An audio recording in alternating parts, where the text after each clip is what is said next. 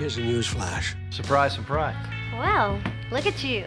The whole world is watching for my next move. Oh my God! Times have changed. There are no rules. You're gonna love it. Hi, and welcome to a very special episode of Skip Intro, the podcast from Binge. My name is John Boehm, and we've assembled this emergency episode of the podcast because this morning, Binge's very first original series, Love Me, scored itself 7 Logie nominations, and we could not be more excited. The nominations include Most Outstanding Drama Series, Most Popular Drama Program, Most Outstanding Actor for Hugo Weaving, along with Most Popular Actor for Hugo Weaving, Most Outstanding Supporting Actress for Heather Mitchell, and Most Popular Actress for Bojana Novakovic. And finally, the 7th nomination is the Graham Kennedy Award for Most Popular New Talent for Will Lauder. Of course, those most popular categories that I mentioned are voted by you, the viewer, so please head to tvweeklogiesvote.com, that's tvweeklogiesvote.com, to show us your support. You can, of course, catch the entire first season of Love Me streaming now on Binge. And to celebrate these nominations, we wanted to share with you a special Love Me panel that Skip Intro co-host and Binge's executive director Ali Herbert Burns moderated early this year at the Screen Forever conference. Joining Ali on the panel was the series director, Emma Freeman, executive producer from Warner Brothers, Hamish Lewis, and the newly Logie-nominated Will Lauder. So we hope you enjoy this chat about all things Love Me and Binge. And once again, we would love your support, so please head to tvweeklogiesvote.com. Over to you, Ali. We are here today to talk about Love Me, and I'm joined by the director of Love Me, Emma Freeman, one of our stars, Will Lauder, and our executive producer from Warner Brothers, Hamish Lewis. And we've got, some good questions to go through the process of making this and why it was Binge's first original commission. Very proud of this show that launched on Boxing Day around Australia. And there's time for you to ask us some questions as well, if you've got them for us, while we've got these very clever people on the stage. We've also got some Love Me perfume, which we made as part of our marketing for the series. So if you ask a question, you can have a bottle of perfume to take home if you'd like one. So it's like an Oprah moment. I know. Everyone gets a perfume. Yeah. They're under your seats. Everyone gets a perfume. So Hamish, we might start with you because Love Me comes from a Swedish series. And we've had lots of questions about how it came to be in Australia and the process of bringing it from its Swedish origins. Can you talk us through a little bit that process, how it came to be in your hands and how it came to Oz? Yeah, we've got some brilliant international Warner Brothers offices that are creating some really beautiful, European scripted content. So we often share formats both on the scripted and non-scripted side. And the Swedish team had sent us Älskar mig, which was Josephine Bornbusch's original. And the Warner team, we watched it in about 24 hours. It was beautiful, it was character-driven, it had a lot of heart, and the performances were amazing. But kind of the key to it was the core of the project was the premise itself, and it was love and grief through the eyes of 3 generations of the one family. So when we're looking at adapting stuff for an English language audience, really a show can be great as a high concept show, but you've got to look at what the core premise is, and Love Me, I think, is just so easily translatable. They're relatable themes, and we thought, look, if we can take this, beautifully successful show, we know how well it's done in Sweden, and make it our own, then let's give it a crack. So we spoke to the Swedish team, asked, whether we could take the rights and start pitching it into the market in Australia, and did a bit of preliminary development, and then sort of opened the dialogue with yourself at Binge. Yeah, and other people had tried to adapt this, hadn't they? So getting your hands on the English language version was no small feat. It had a round through America, had it not, before it came to you? Yeah, it was with Elizabeth Banks and the ABC in the US, but I think they, to some degree, missed the core premise of the show and kind of tried to, I guess, focus in on one character and not give an even weight to the 3. And we saw, the great opportunity to really tell stories of multiple generations. If you're looking at engaging an audience, we're ticking the box. We've got a 20-year-old story, we've got the 30 to 40-year-old female story, and we've got an older generation story. So I think when we started to develop the show and work closely with the Swedes, we made sure that we were going to stay true to the premise and stay true to the story, and I think we've somewhat executed that. Yeah, and now we'll be going back, ironically, back to America. April 1st, it goes out on Hulu in the States, so it will find itself an American audience in the end as well. Yeah, and I think it's going to cut through in America, you know. I think it feels certainly fresh and unique, and I think, you know, we've got some big names, but we've also got some great new talent, and Emma Freeman's one of the best directors we've got in the country, so I think that's going to, you know, help with audiences over there in the States.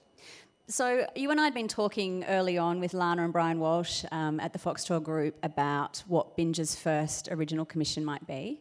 We knew we wanted something for summer, and we really, really wanted a love story. And I think you and Lana got to talking one day and you said, I have one for you. And it moved through the process quite quickly, didn't it, to commission? Yeah, well, I mean, usually when you're pitching something, you're either pitching an idea verbally, you've got a one-pager, or you've got a treatment and a pilot script. But very rarely you have literally a series as the ultimate moving mood board you could possibly, you know, use. So we obviously took that to you guys. You immediately jumped at it. You were already aware of the project, and then I think the discussions were around what changes do we want to make? Where can we make this feel iconically Australian? You know, top line discussions. Where do we want to set this show? I think we all really love high end, you know, sophisticated European drama, and I think we wanted to maintain that on the show. So, you know, all those discussions happened early on, and we moved very quickly. We commissioned this about a year ago. I think it was just around Easter last year, and we were obviously on air in December. It was shot in Melbourne during COVID, so it was a huge endeavour in 2021 to get this out, wasn't it, Emma? Talk to us a little bit about that process. Yes, I feel like I really aged about 10 years during the production. It was, it was fast, but, you know, it had this vitality and energy to it. And for me, you know, at the time I've lived in Melbourne all of my life, and at the end of that 18 months of lockdown, there was just such, for me, a longing to tell a story set in Melbourne. And for me, it was always a love letter to Melbourne. Like there's for me, a real tenderness to the piece that extends obviously from the characters but to the city, and to actually be making a show in lockdown. And it was actually weirdly an emotional experience, like, you know, and going to some of the places like Flagstaff Station or Flinders Street Station or the Princess Bridge, and it was just empty. And it was sort of equal parts exciting that finally we could shoot in those places, but then a sadness to the city. And so I think that melancholy does perhaps wash over the piece, which is why I love it, because I think it's an important part of the show. It's funny because when we commissioned it, we'd come out of that first year of COVID, and especially Melbourne had borne the brunt of that so hard, and I think we felt that people were ready for an uplifting story like this, a beautiful love story. But after 2021, I think when this came out at December, Boxing Day, lots of people missing Christmas, a COVID wave coming through the country again, there was almost... people's emotions were almost right under the skin, weren't they? Yeah, and I think we all feel that it sits on the surface. And I think it's an interesting piece because it's about how love and grief can coexist and how we can accept both things, and they can be so terribly sad but also incredibly uplifting. And that was for me as a director and very much a performance-based director, is like that was the interesting thing for me, is how do you find that place where you can be finding the love of your life but also grieving the loss of a family member. So it was really quite fascinating experience. Yeah. And juggling that fine line of comedy and drama, I think, you know, you managed to do that beautifully throughout, so that, you know, you've got audiences crying in one scene and 5 minutes later laughing their head off. So I think that kind of had really tapped into the heart of the show and was really relatable at the end of the day. That's the wonderful thing about truth, is that it can be hilarious and devastating within the same moments. And I think that was certainly what we really worked towards, was, a truth. And when you work with this amazing group of actors, you know, that's what you're striving for every day. It's sort of like, there is a bit of humour, and, you know, it's human nature as well to not just be, you know, grieving and in loss as well, to also laugh and, you know, have that that fun side to it, even though you're in that type of state. I think, you know, it had a good balance between, you know, the humoristic and comedic side to it, but with all the sadness and, you know, the depressing stuff on the other side. And it helped We love the that audience get through some of that heavier stuff, didn't it? Because there was that, I suppose that's part of how we put a bit of an Australian stamp on it as well. How can you take people through a really emotional journey but do it in a way that is accessible and not too heavy so that you can really get a sense of that emotional journey? How else did you tackle this? You talked about wanting, you know, a bit of a love letter to Melbourne, but I love that this wasn't, I've described it as it wasn't achingly Australian. Like, this can travel, it feels very contemporary. I think we'll see it, you know, go around the world, but it's still, it felt so Australian. But I felt like you showed Melbourne in a really different way, a unique way. Yeah, well, I think I just was so in love with Melbourne, and look, to be honest, I was like locked inside a house in Northcote with a 1-year-old who was just driving me crazy at that point. So every time I went out, I was like, oh, I love the city. Oh, look at that building. Oh, it's just, so that you know, I had this newfound love for Melbourne, but of course you're coming from character, whatever location you're finding or whatever space you're finding, you're thinking about the character moving through that space.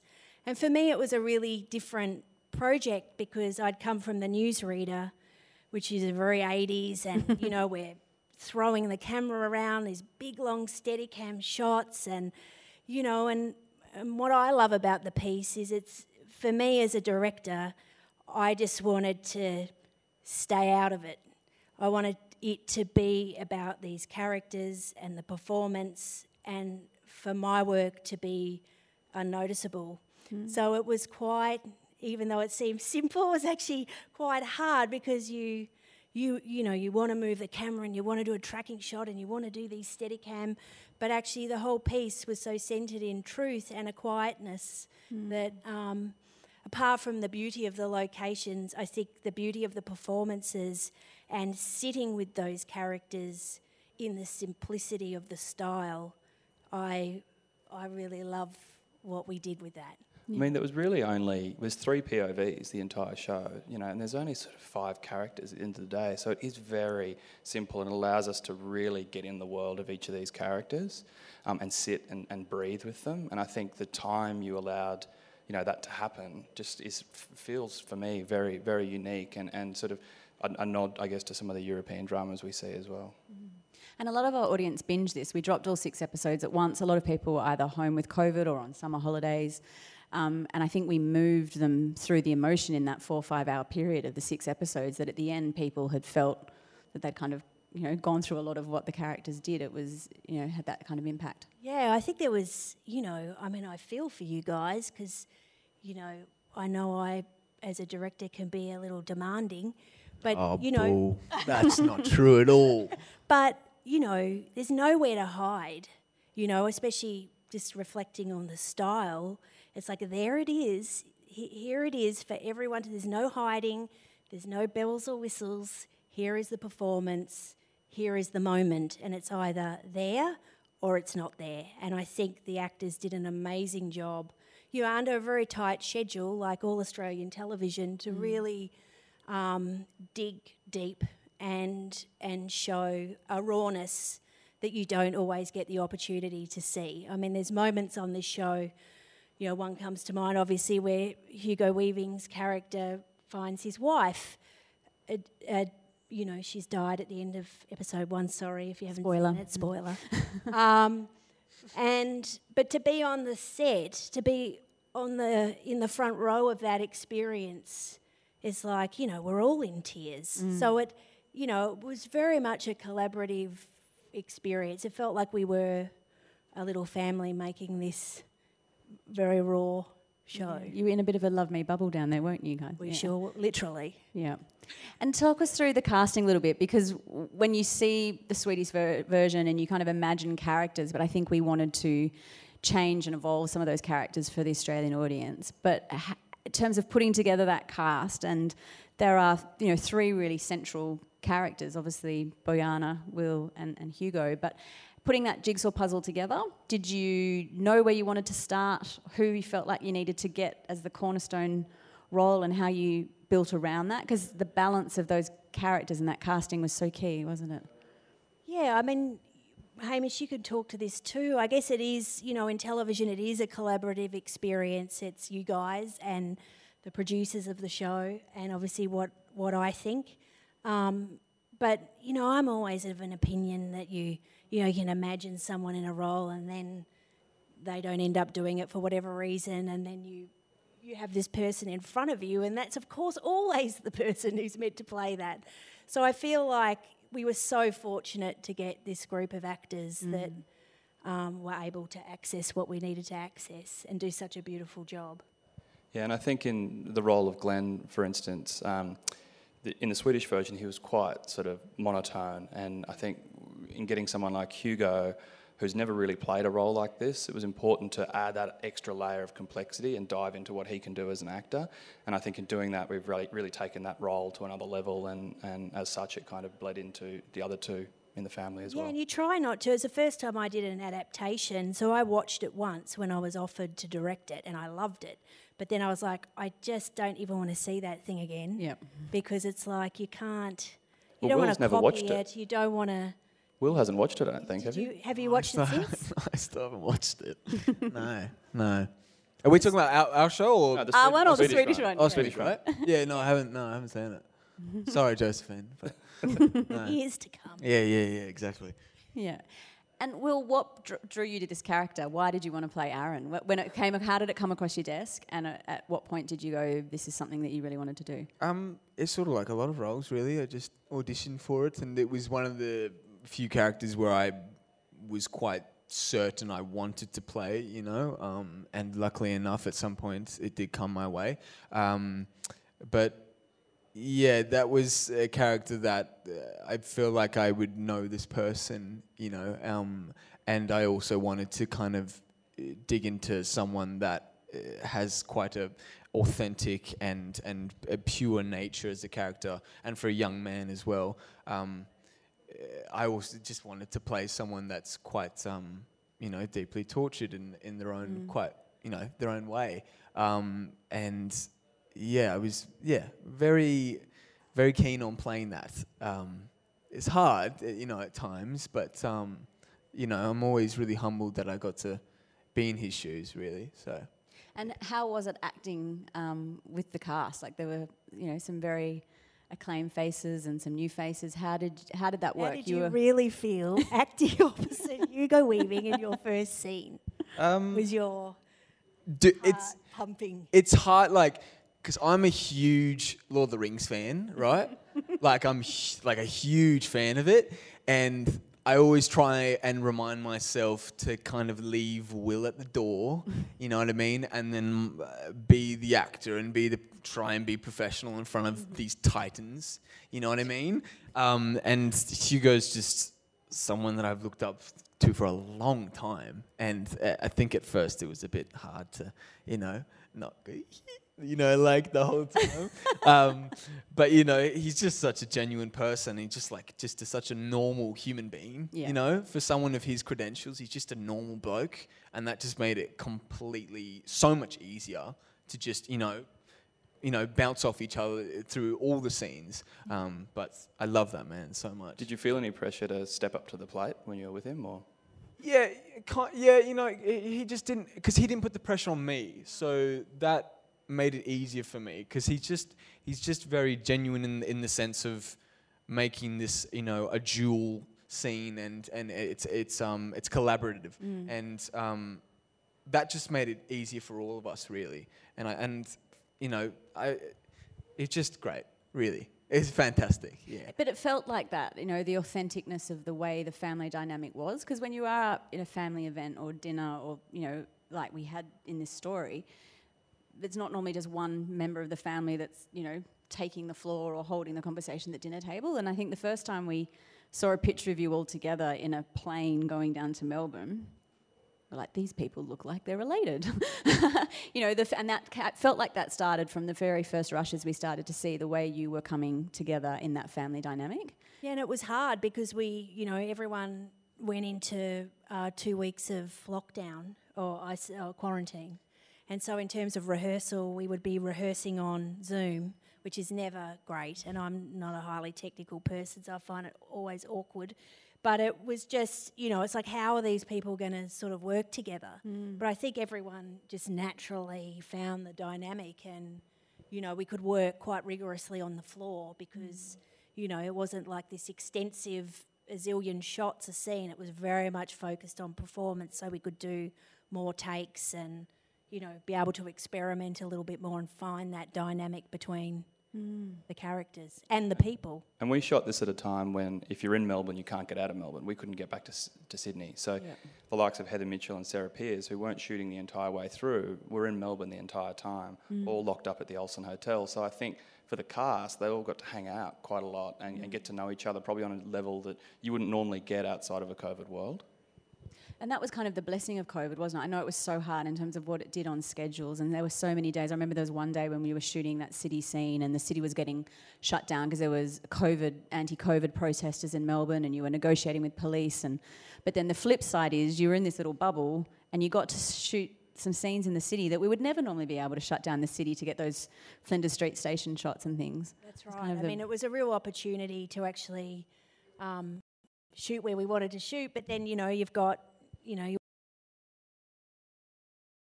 challenges and, in terms of direction, it's like, which Hugo was commenting on as well, it's like, I have to wear a mask and it's like your main communication with an actor is through your face, so there was, I think I got an exemption in the end where I could put it down. But we had paparazzi as well, so we were like, masks on, we were following every protocol. We were very strict. But we were shooting at a time when if one person had COVID, the whole crew went down. Yeah. So it was just so relentless, day in, day out. Everyone had to be wearing masks. And it's tough. I mean, for, cameramen or anyone really spending all day in a mask on their feet, it's demanding. I mean, now we've moved on and you can, someone isolates for 7 days and the rules have changed, so there's a little more room to move there, but we were certainly in the strictest of the time.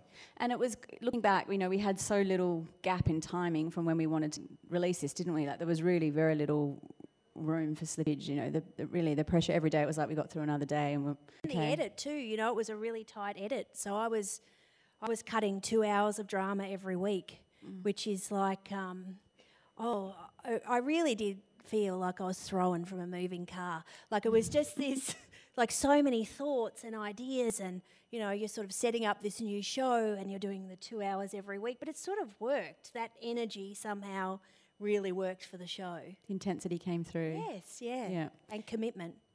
And these characters, especially the male characters, there's been a little bit of talk about the mirroring of some of the stories between the three family members. But you touched on it before, Hamish, about Hugo's character. But there's a real sensitivity there, and I think it came across in the father-son relationship really well. But how did you prepare to bring that? Did you just try and will this for you? Like, did you just try and imagine that you're in that position? And because it was sensitive. It was a very sensitive young man's view of the world. Yeah, the bubble really helped with that, and us being together, I think, was a really great way of all of us kind of becoming this small little family, and that gave Hugo and I and Heather and Mitzi and Shalom time, and Boyana, to just discuss what's happening in this relationship between all of them, but. Most of because he's such a complex character, Aaron, and it's, in an actor's job, you're dealing with something most of the time you've never experienced before. And in his position, he's a young man that's had some really serious effect through the loss of his mother, and that's something I couldn't, really relate to because I haven't experienced that. But my dad actually was the same age around Aaron when his mother died, so. I took a lot from him, actually, and just a lot of phone calls with him and, trying to just, politely ask, because it was really difficult for him as well, just where was your head at that stage? The most interesting thing about it was the family dynamic in with his father and his sisters was just completely separate from each other, and they were all grieving in their own way. And even his father was, almost in a state where he thought he was the only one that was feeling the pain, no one else understood.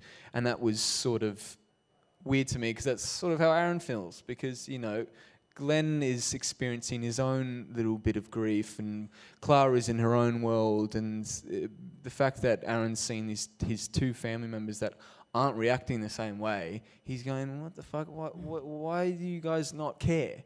You know what I mean? And why aren't you crying every day? And why are you bawling in tears and stuff? And so yeah, that really read to me at first. But and I think just observing, especially like one of my favourite scenes, I think it's in episode 6 with Glenn and Aaron on the bed, on Christine's bed. And I think, Hugo, when he's on set, he's entirely present and available. And I think, I don't know if, I felt that even as a director, it's like, you're with him in every bit of the scene. And watching the two of you work, you were entirely present in the scene. And I think that's, a wonderful gift for all of us to see an actor like that work at that level, because it can only inspire all of us to be as good as him. Yeah. That's how I felt every day. I was like, you're just incredible. Your work ethic, so your giving. Focus, your generosity, your preparation, you are so present in the moment, and then what that inspires from everyone around him is this quest to do beautiful work. And I particularly saw that, with Will and Hugo. I think there was such a strong bond between the two of them. Yeah. But there wasn't much, we didn't really talk at all in that scene, and that was the really interesting part, because we just did it, and there was no discussion. I think we both just understood what was going on, and between each take we just go back and let's Hugo would just go, let's just try, you know what I mean, let's just try something and see if it works, and that was heaven for me. Yeah, amazing experience though, because to hold your own and lift to that level of skill and experience is you did a wonderful job. Yeah, it was just preparation at the end of the day, wasn't it? They were so prepared, and as was Emma and all the crew. But when you're getting Hugo and Will, coming in there doing their research and just being ready to, hit the nail on the head straight away, it just means everyone else has to lift to that pursuit of excellence as well. Well, then it's about on set. We're so, as I get older, I just have been doing it now for God knows how long, 20 years or whatever. We're so fussy. It just bothers me so much in filmmaking and television making. And it's for me now, at this point in my career, it's about taking so much of that away, making it a space where people can feel that they can experiment and try things. It was a very soft set, for want of a better word. It was a place where people could really feel free to experiment. And for instance, marks for focus were gone. I can't bear those.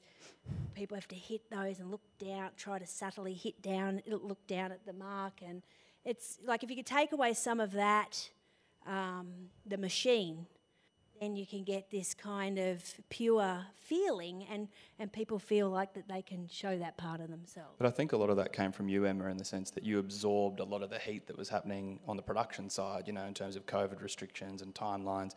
The resounding feedback I had from actors was that they felt like they had a million years to get a scene done, and I think that's your ultimate goal. I deserve a Logie. Yeah, actress. Sure. For best actress in a drama series under pressure.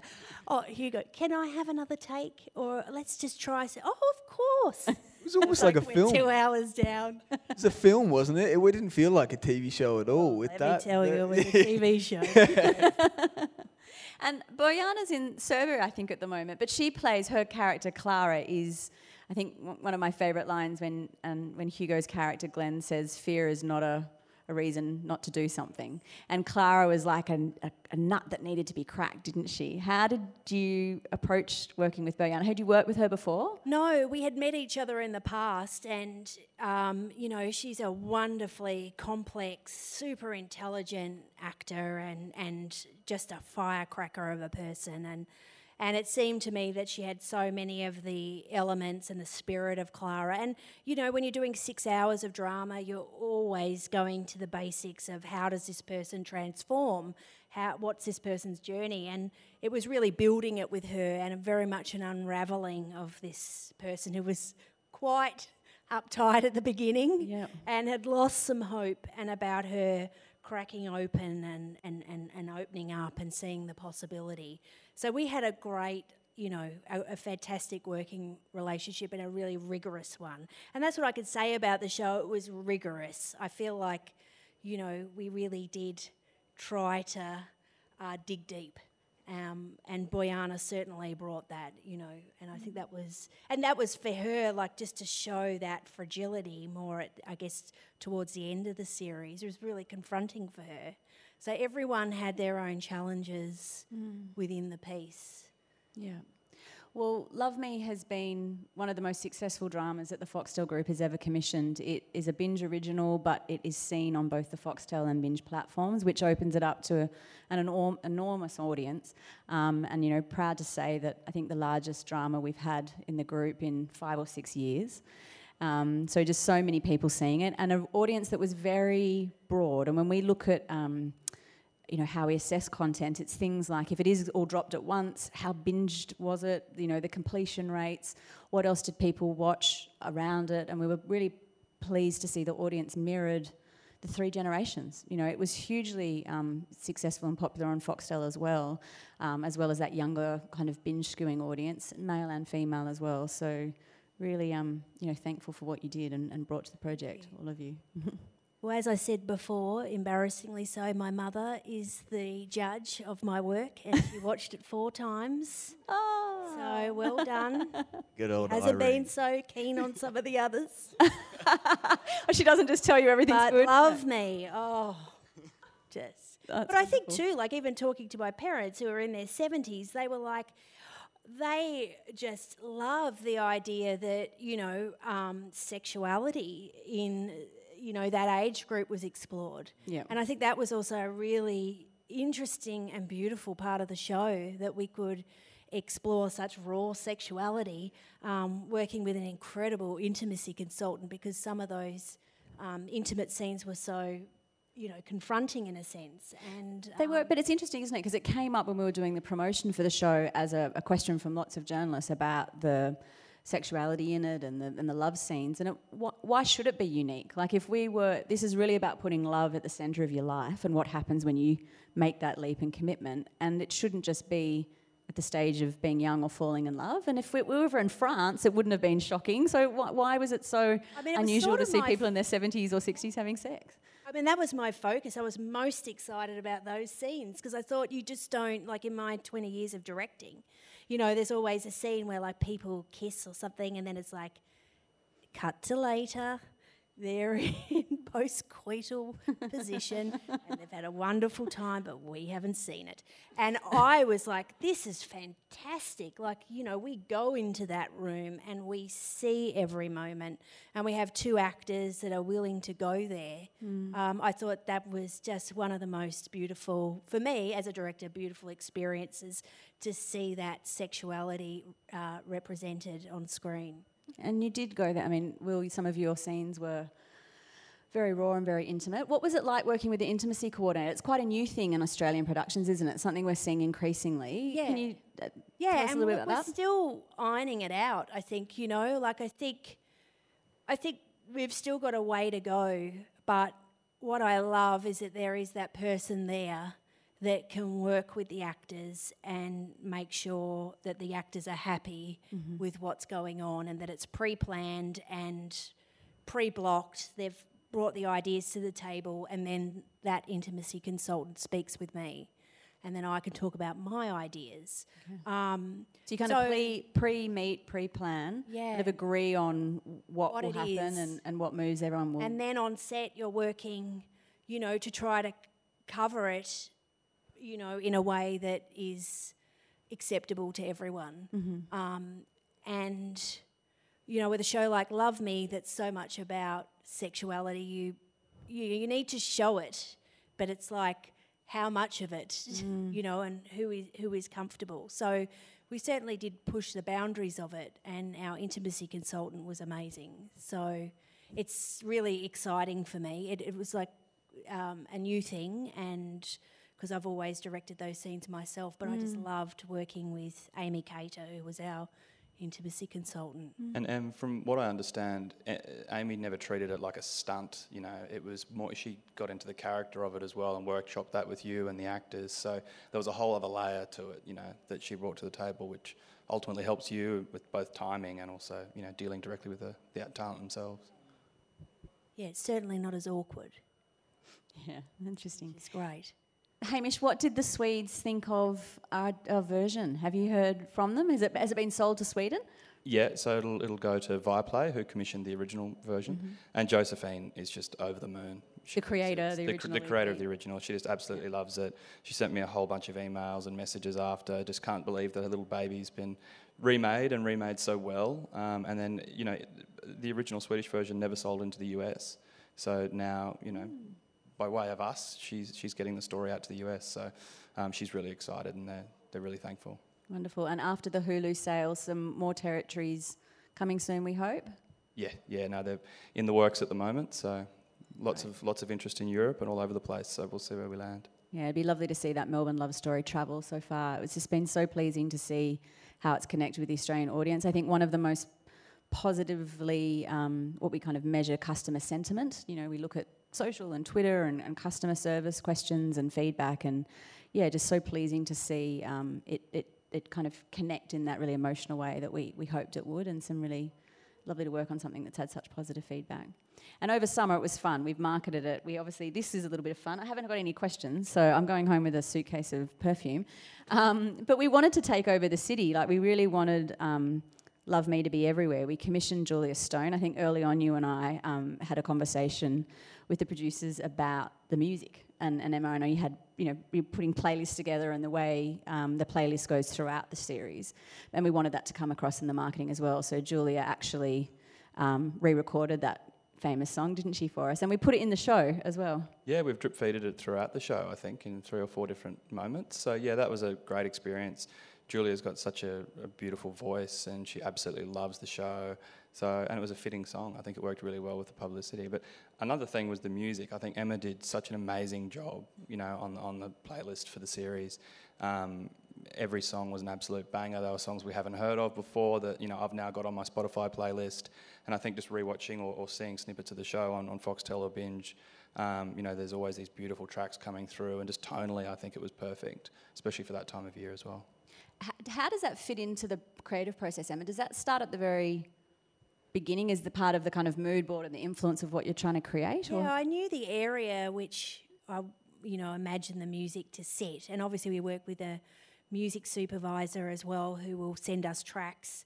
But a lot of the time it was just me listening to things at 2 o'clock in the morning and sending it to the editors, and they would try it, and our editors were extraordinary. They worked so quickly and with such efficiency. They would just try stuff and send it to me. So it was just, but I knew it was in that area. So I think it was actually sort of fell into place quite easily. Sometimes it doesn't, and in this case, thankfully it did. But there's some beautiful tracks on there. And just getting the balance right between it taking over a scene but heightening it as well. I think speaking to Hugo at the launch, he talked about in the first episode when your character's cycling in the opposite direction of an ambulance that's rushing to the house, and the music that's kind of building in that moment. But you have to kind of refrain yourself from it playing too big a role, don't you? Like, how does it? Yeah, I mean, I probably lean to more the subtle side of things.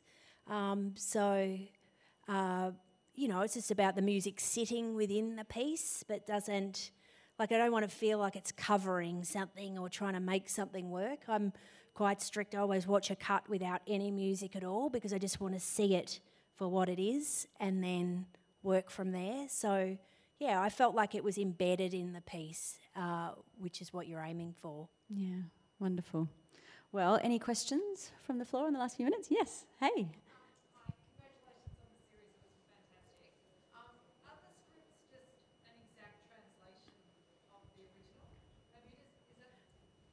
No, they're not. No, we as part of the writer's room, we broke down each episode, act by act, scene by scene, basically, and then looked at where we could change things, what elements of the story, what elements of the characters' journeys we could shift around and play around with. But Josephine did such a great job structurally, I think, with the arc of the series and the arc of each individual episode, that we figured that it did work, but we wanted to obviously make the major changes to each of the characters. So all the everything's been rewritten. Alison Bell was our lead writer who wrote The Letdown, who is extraordinary and I think did an amazing job at overseeing all the episodes. But the writers like Leon Ford, Adele Vuko, Blake Ashford were the writers. So it did, like, scene by scene, the intent was there, but the dialogue was obviously different, and some of the characteristics were really different.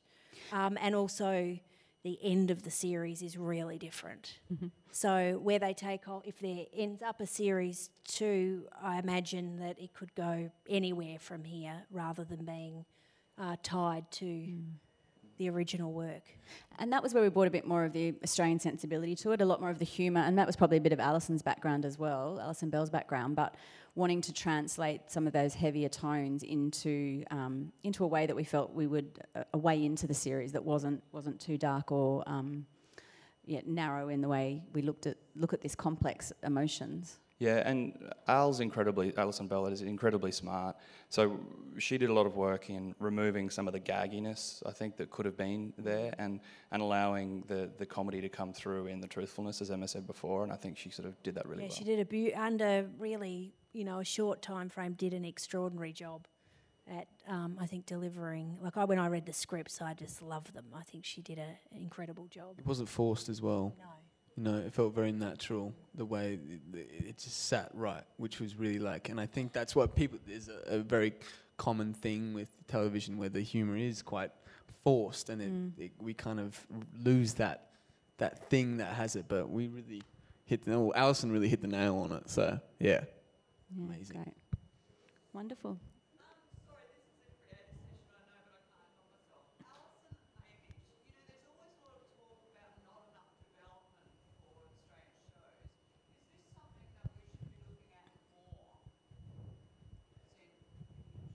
Yeah. Haim, do you want to take it? As in adapting IP? Yes. I think so, but I mean, it's a perfect opportunity to create original content in Australia. I think it was great. Something like Love Me, where the core premise was so, I guess, translatable into English language, made a lot of sense. But I think, in terms of original content, original stories, we've got some of the best creatives, best talent in the world. I think embracing some of the storylines here and pushing the focus on original content, certainly a big driver for us going forward. Yeah, sorry, that's not quite what I meant. The sort of lack of development funding, I suppose, is more what I meant when I asked that question. Right, well, we at Warner's, we actually internally fund development. So we see it as a really key stage of the process. I think you've got to really put the time into the interrogation of the material. We generally like to bring a big group of writers together over a sort of 3-4 week period for some really extreme brainstorming. I think that sort of then weeds out a lot of the potential issues with the show. So yeah, we see development as an incredibly important piece of the puzzle. Sometimes development can be rushed to meet certain deadlines, certain timelines, and ultimately that can pay you can pay the price down the line if the work hasn't been done up front. So certainly from Warner Brothers' end, it's something we're putting a lot of emphasis on is making sure the product's ready to go into pre by the time that time comes along. And certainly the approach at Binge and Foxtel is we're in the room with the writers at that stage. We're very, very clear on why we're commissioning something, the audience that it's for, how it will be, that final connection back to the marketing. For us, this is Australian local content is a really important part of our content strategy. So we just make sure that that's very clear from the very beginning. And as it's getting developed, if it's not going in a direction or, we've got time to correct it before we make that final decision. But we always want more time and money. Always, yeah. Please. Want to make more. Yeah. Well, we're out of time. If there are any other questions, and thank you for coming. Thanks. Thank you. Thank you, guys.